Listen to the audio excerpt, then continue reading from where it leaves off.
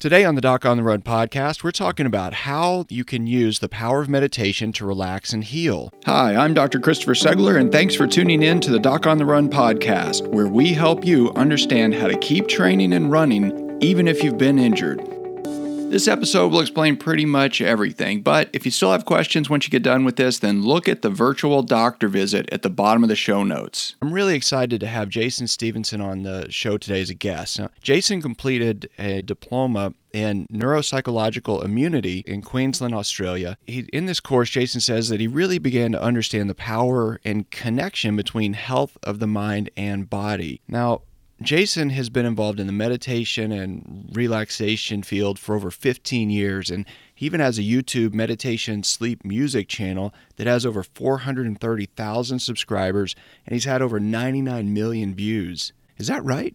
That's right. It's now it's almost 700,000 subscribers now. It's crazy. Wow, that is crazy. But, it just speaks to sort of the importance of this topic.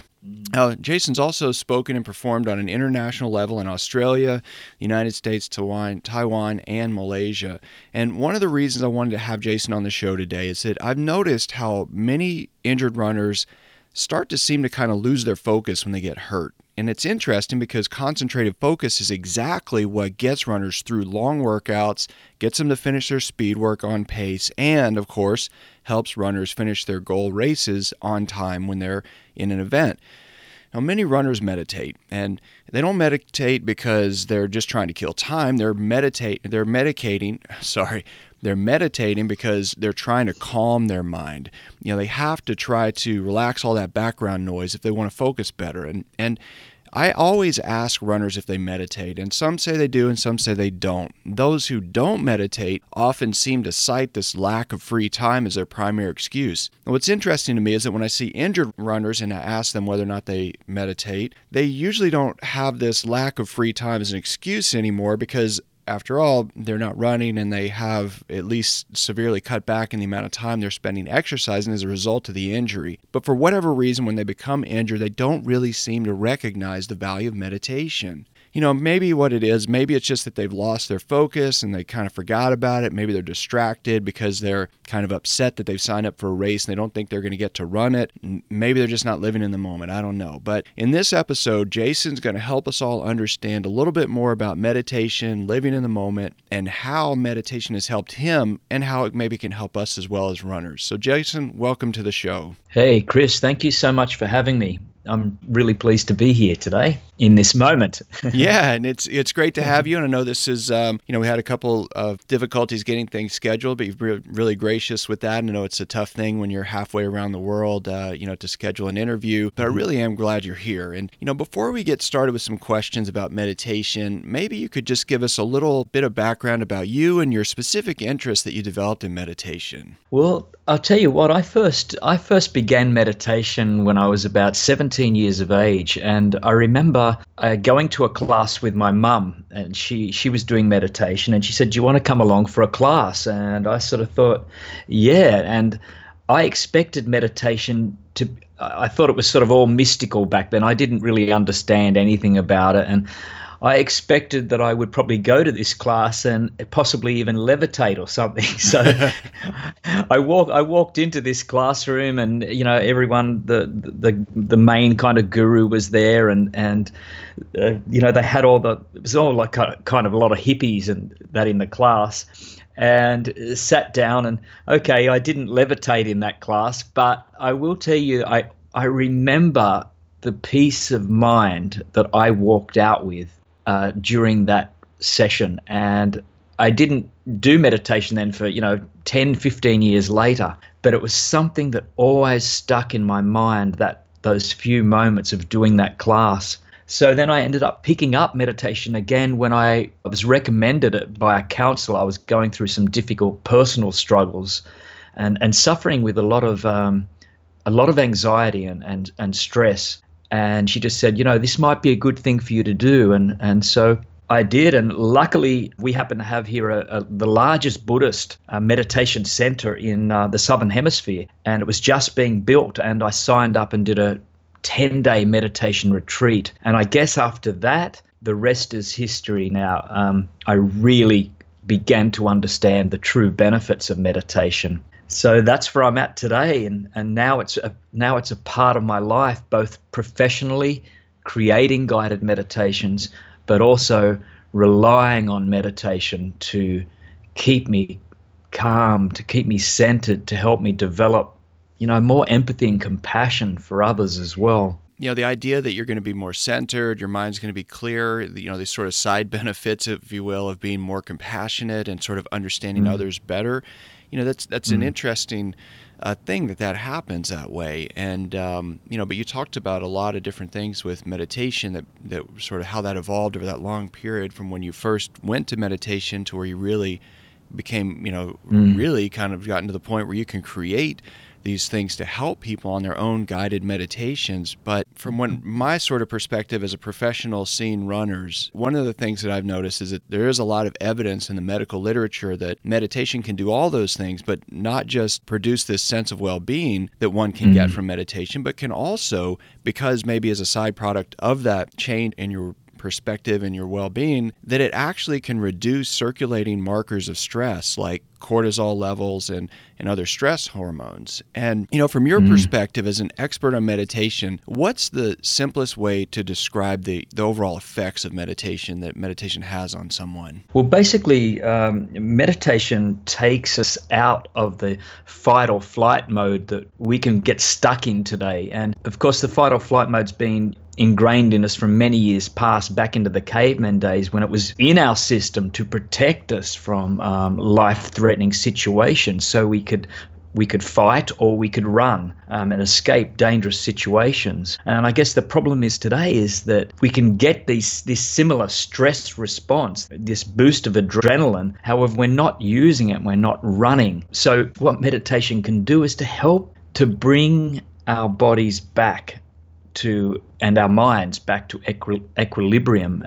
Some say that meditation's just about relaxation, but as you said, it's more than that. It's been proven scientifically to change our blood chemistry for the better, and the more we do meditation, the more obvious these changes are occurring.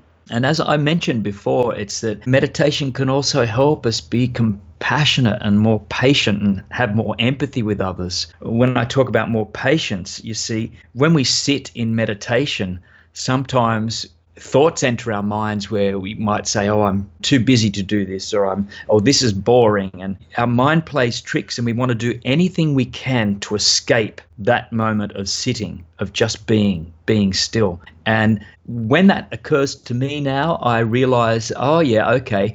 So if I want to get up and run away or leave the meditation, I actually make myself sit there for another 5 minutes, because it's usually when I need meditation most. And so this is helping me to develop patience within myself, and this can extend then into my life outside in all sorts of ways, dealing with people and work situations. And so, there are so many benefits of meditation and how it affects us. That's interesting. There was a documentary I watched. It wasn't really on meditation. It was more about the effects of sort of our modern stressful lifestyle that you talked about and just mentioned. And in large part, it was following the work of this guy at Stanford who's done all these studies on primates and how that relates to stress and how they cope with stress in a community, and all this interesting stuff about shortening of telomeres that can shorten your lifespan. And there's this one scene where he talks about the fight or flight response that we develop, and which can sort of we get locked into that sort of fight or flight thing just with our electronic devices, the stresses from work and daily grind, so to speak. And this one scene, he says, a roller coaster is a classic way to stimulate that sort of exciting fight or flight response. But it doesn't last for 2 weeks. And that's really what we have done is, we get involved in these drives at work and sometimes even training for events or other things, and we get locked into this cycle. And meditation, as you say, is one of those ways to break that up, to actually get you out of that. But just as you mentioned, it's very difficult to sit still, to actually give yourself the opportunity to do that. And not long ago, one of my closest family members, who I won't say who it is, but repeatedly told me that meditation could be helpful, and a number of experts have actually recommended meditation to this person. This person's also a runner, and they've told me that they've never been able to sit still long enough to clear the thoughts circulating through the mind. Now, that's just what you talked about, how you would just, make yourself sit there for another 5 minutes. But because this runner actually seems to view that difficulty and have all that difficulty with just the process of sitting still, that for years, when attempting to do this, they've just given up. So what sort of advice do you have for an athlete who might really benefit from meditation, but is really having a hard time just sitting still enough to clear the mind and actually get into the process of meditation? I love this question, actually, and the reason is because it's a bit of a misconception about what meditation is about. And many people say, that the aim is to clear the mind. And the great news is that we don't have to clear the mind. That's actually not what meditation is about. That's more of a doing and action. But meditation is simply about being. There's a gentleman by the name of Jon Kabat-Zinn who's brought meditation out here to the West and has made it broadly known. But he actually says, a lot of times, he says, put the welcome mat out for your thoughts. And so what you're beginning to do is, rather than have the thoughts circulating, oh my goodness, I can't do this meditation, my mind won't shut down, my mind, I can't clear my thoughts. The idea is to allow these thoughts to come into your mind, to be aware of these thoughts and see them, acknowledge that thought, and then you don't have to keep following where it leads, but then just gently shift your focus back to your breathing. And so no matter how many times thoughts come up, because they do come up, where we've been thinking, we have thousands of thoughts per day. So the idea is not to beat yourself up over these thoughts, but to actually welcome them in and say, okay, I see you, I acknowledge you, but now let's just shift back to the breathing again. If you have 100 thoughts, then 100 times you can just keep shifting your focus back to your breathing. And I think when we do this, we stop beating ourselves up, and the process of meditation actually becomes easier. It's not difficult because we're just simply being as we are, not trying to achieve any outcomes of clearing the mind. What happens is, I guess, the thought process begins to slow down the more we become aware of our thoughts. It just naturally will begin, over time and extended time, begin to slow down. And there might be days where you'll have times where there'll be a ton of thoughts, and there'll be other days where you'll begin to just simply get into it and you can just be, and there'll be not so many thoughts. There's some meditation exercise that I don't remember if I read it or if I listened to it, but the exercise was basically to just, sit quietly and just be aware of the sounds that were present, to sort of listen for the spaces of silence between noises. Now, that was easy to do that, but then what I found was that, some part of that exercise was supposedly to clear your mind, and then when you would hear a sound, you were supposed to, if I recall, hear the sound and take the sound in without attaching any judgment to it, which I found very, very difficult. And what I noticed was that if I were sitting there and then suddenly I would hear this little noise and I would realize, okay, well, that's the refrigerator, I would immediately go down this sort of rabbit hole of, okay, well, what is it? What in the refrigerator is making that noise? It's the compressor. How does a compressor work? And what exactly in the compressor is making that noise? I was having such a difficult time with that. And then, of course, because I knew I was supposed to identify without judgment and actually done this complete analysis of the compressor in my refrigerator, then I had judgments about that. And, I found it to be very difficult. So I think that's sort of, that is sort of a problem for lots of runners and triathletes. And, many of us are very tightly wound, sort of type A personalities.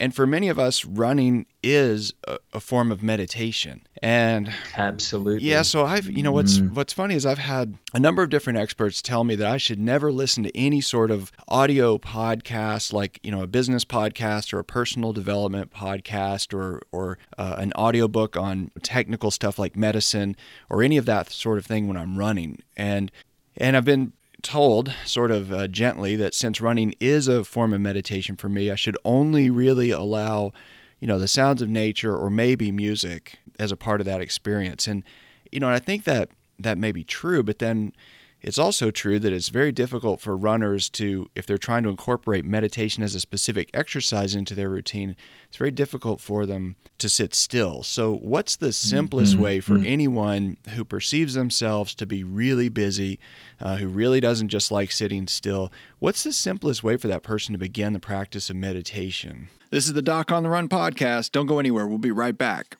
What's a virtual doctor visit? The idea of not running at all while waiting for my foot to heal was simply depressing. I really needed a second opinion from an expert, someone who specializes in helping runners. What you'll get from Dr. Segler, in my experience, is expert runner and medical care that's individualized for your needs. I left with actionable steps to recover from my injury. Dr. Segler is different, and I felt heard, didn't feel patronized, and I felt like he prioritized getting me back to running as soon as possible, as much as I did. I just couldn't see sitting around for 6 weeks knowing my hard-earned fitness would vanish. I know Dr. Segler is an expert, and I wanted to see him in person. But frankly, I just couldn't afford the cost of a house call. I saved enough money to pay for my next marathon registration. You'll have an appointment with Dr. Segler, whether it's via Skype or on the phone. You can expect, 1, he's going to be on time. 2, he's going to be able to spend more time with you than the typical visit in a doctor's office. And both of those are going to result in a more effective diagnosis and treatment plan for you. I'm a young woman in the Philippines, and I hurt my ankle yesterday. I just wanted to say thank you, and that it's such a relief to be able to find a website like yours and get some information when I'm in a place with little to no medical care. So I just wanted to call and say thank you. You're awesome. Book a virtual doctor visit and get a second opinion online today. Welcome back to the Doc on the Run podcast.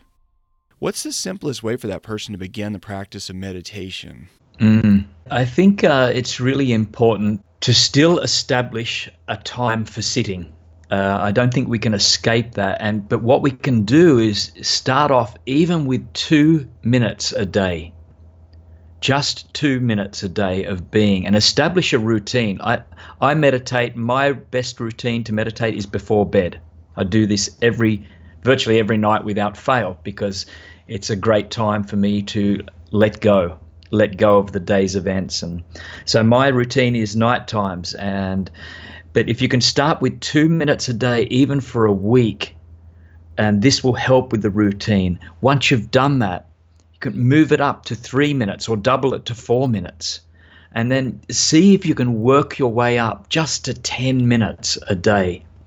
And you see what happens then if we take the time out just to sit and to be, and to breathe. And sometimes, as you said, it can also be focusing on, you might not choose the breath, you might focus on sounds, you might focus on sensations. That's all okay, whatever it is you focus on. But the process of just being and sitting, what happens is we can then begin to use this and take the benefits of this sitting and being and catching our breath and use it in all areas of our lives. So, like you said, running itself is a meditation, and so is walking, and so can be washing the dishes. And all we need to do is to be fully present and to connect with our breathing. And so the sitting practice, whether that be 2 minutes a day or 10 minutes a day, helps us to establish, to be fully present in the moment.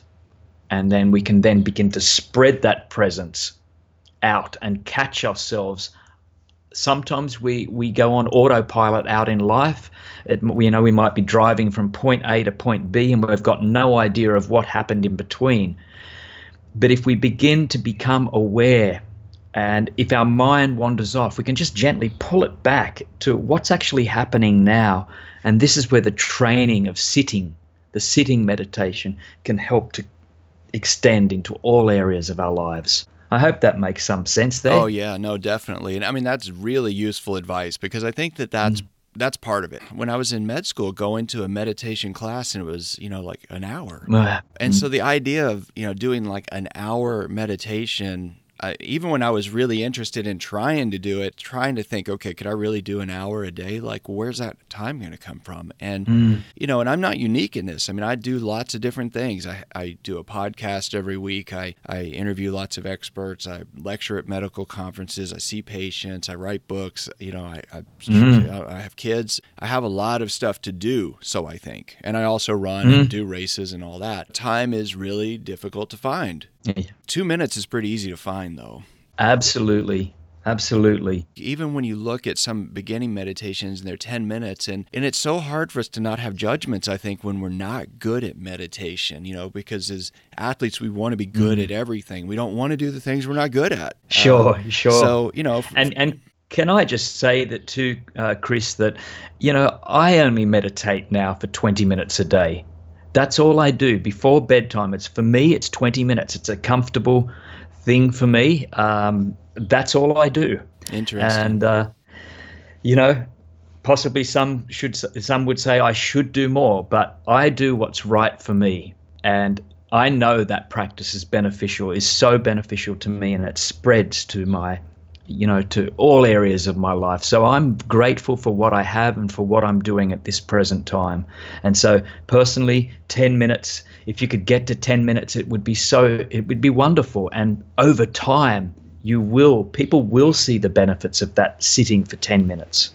I mean, I've read so many books and so many different things about people talking about meditation, and it's not just authors. I mean, Michael Phelps is, obviously one of those world-class athletes who's talked about the routines they use to clear their minds before workouts and races. And many business experts do the same thing. Even, Tony Robbins has this very specific routine he does every time when he does in the morning, every time before he goes on stage, anytime he gives a presentation.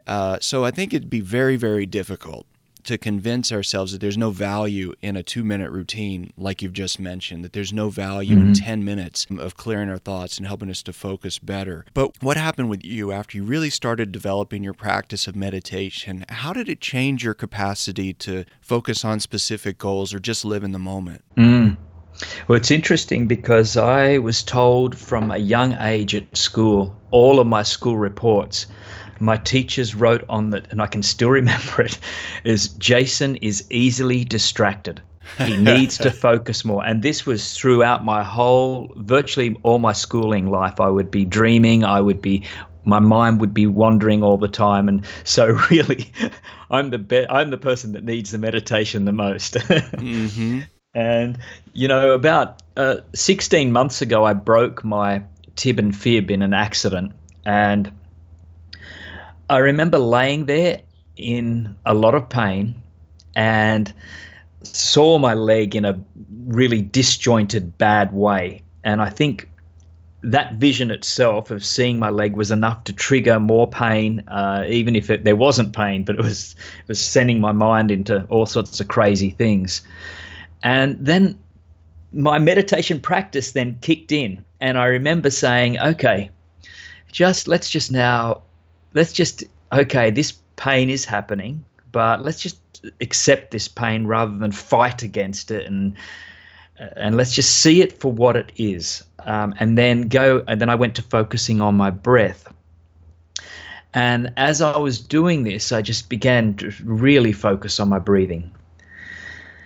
And what happened is it was almost like the pain was obviously still there, but it wasn't as pronounced as what my mind was telling me.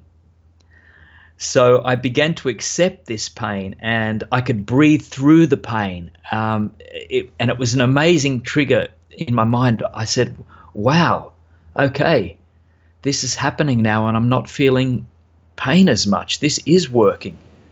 So it can, just this alone, the breathing alone and connecting to the present moment, because we're not concerned about the anxieties or what's going to happen in the future. When we bring ourselves right into the present, it's a gift, that we can carry with us wherever we go. And it helps for me to focus on my daily work activities if I become distracted, if I catch myself flicking through screens on the internet, I stop and I become aware of what I'm doing. And I'm like, okay, I know what's going on now. Let's just call our mind back now. And so this screen, let's deal with this now. So it's a beautiful thing for me. It's perfect. It's this beautiful awareness. Yeah, that's interesting, and I remember when I was in med school, there was a neurology lecture, and the professor said, pain is in the brain. And when we ask patients about, well, what is your pain on a scale of 1 to 10, the exact same injury can be very different in one person from another. And a lot of it has to do with their perception of that pain and the fear surrounding that pain. Even when I do for example, like a local anesthetic injection on a patient, I tell them, okay, you're going to feel a pinch. However, there's local anesthetic is going in. And so if you feel a pinch in one spot or another, if you just count to 10, by the time you get to 2 or 3, that pain will be gone. And I think that they actually have much lower pain when it's explained that way, just because they know what to expect. It alleviates a lot of the fear. That's perfect. But when we get injured and don't know what to expect, that fear can kind of run wild, and then it can make the pain worse. And one thing I've noticed is that many runners sit around and they get injured and they're focusing on the fact that they're not running, and they seem to be locked in and focused on the fact that they're injured. And I think that focus is highly counterproductive. So, one of the simplest explanations I ever heard about the power of focus is that what you look at gets bigger. And if you focus on the problem gets bigger. And if you focus on the solution gets bigger. What can you say about that in terms of not just how meditation has helped you, but also how it's helped your students, really focus more on the positive and really keep things in perspective?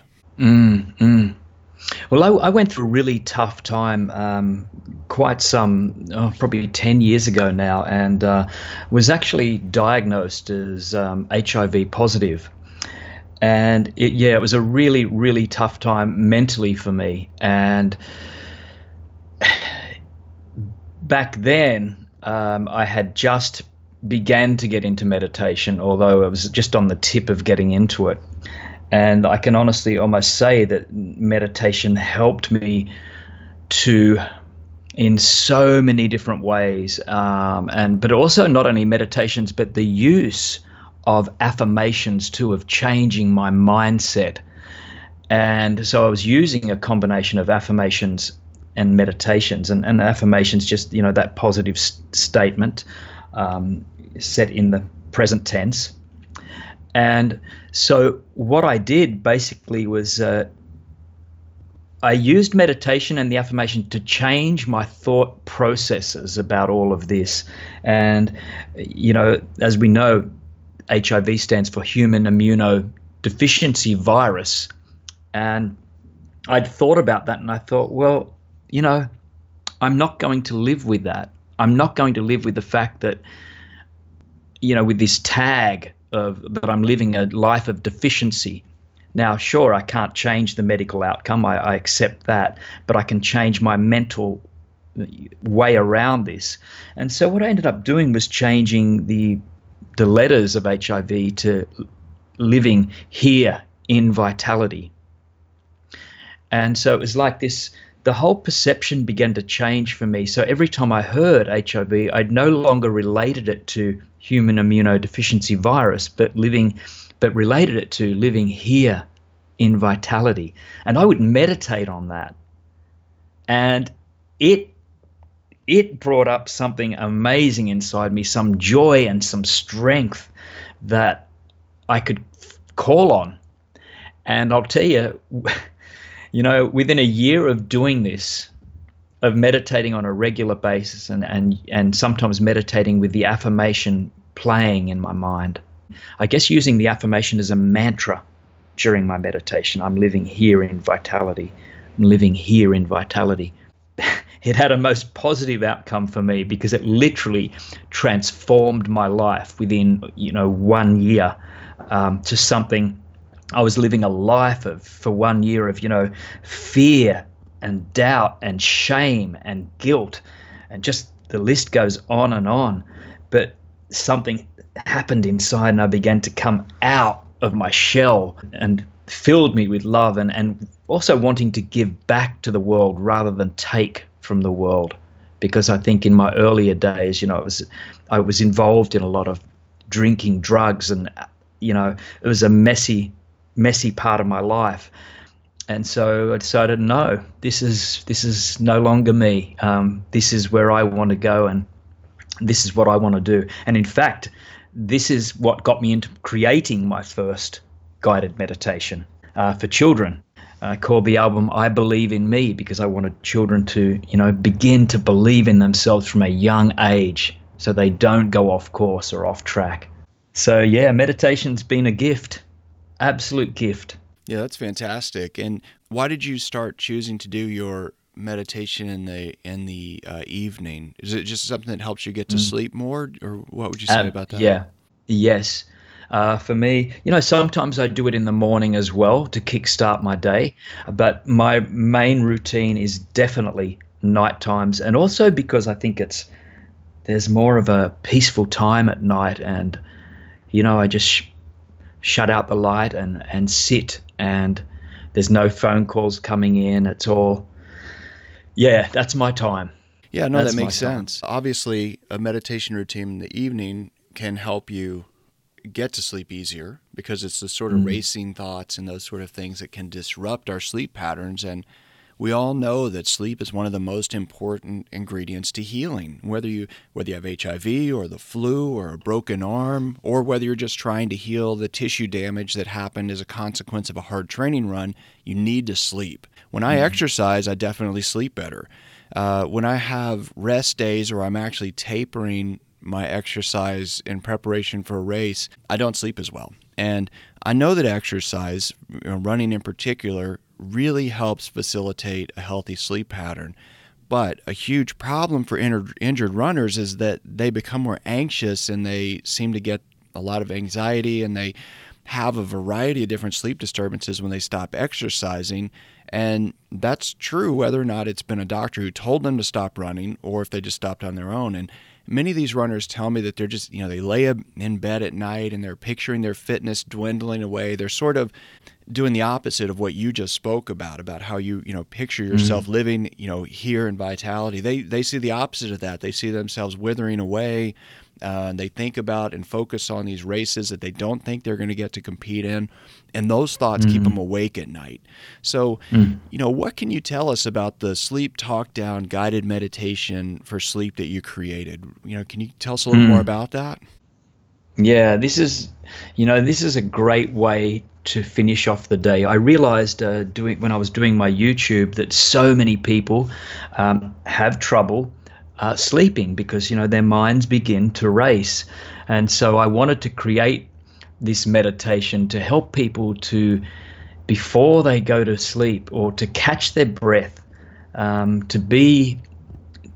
let's just begin to be in the present moment. And in doing that, we can almost clear the slate in a natural way, because we're not thinking of what's happened during the day.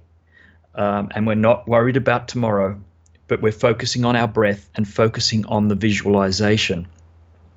So this is what I guess I specialize in, is more of the sleep meditations, or before sleep meditations. And during this meditation, I also accept that people's minds will wander, and that's a natural part of meditation. But all they need to do is simply, if your mind wanders, just to gently bring it back to the visualization, or to your breathing, or to my voice, so they can just continue to be put in the present moment. And sometimes in doing this, we're giving our mind and body the chance to unwind naturally, and stop the mind from being wound up over, what's going to happen tomorrow or what happened today. And so we can naturally, hopefully, then begin to have a better chance to drift off to sleep. Because the stressful lifestyle that we may set up for ourselves isn't really productive in that sense. And I think most people now recognize that a stressful lifestyle is a huge problem. But, you really created this course that helps people begin to live a more stress-free lifestyle. And, I was looking at that. I know you have hundreds of students enrolled in your course, and you even have an amazing 4.5-star rating. So what can you tell us about that mindfulness meditation 30-day boot camp course that you created? I wanted to create a meditation course that is open to anyone, and that people can use this course and develop the skills so this sitting meditation practice can be used in all areas of their lives. So, for instance, we begin with sitting meditations and some guided visualizations that they can also use at any time during the course.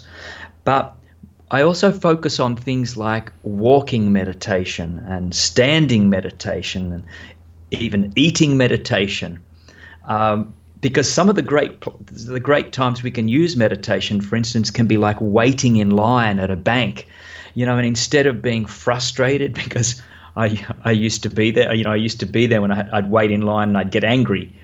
Oh, they should put more staff on and all of this sort of thing. Banks are making enough money and rah, rah, rah. My mind was going around. But now I love those waiting in line moments, whether it be shopping center or a bank, because I just tune in to my breathing. And so basically this course is just for people to recognize that they can do meditation virtually anywhere, anytime.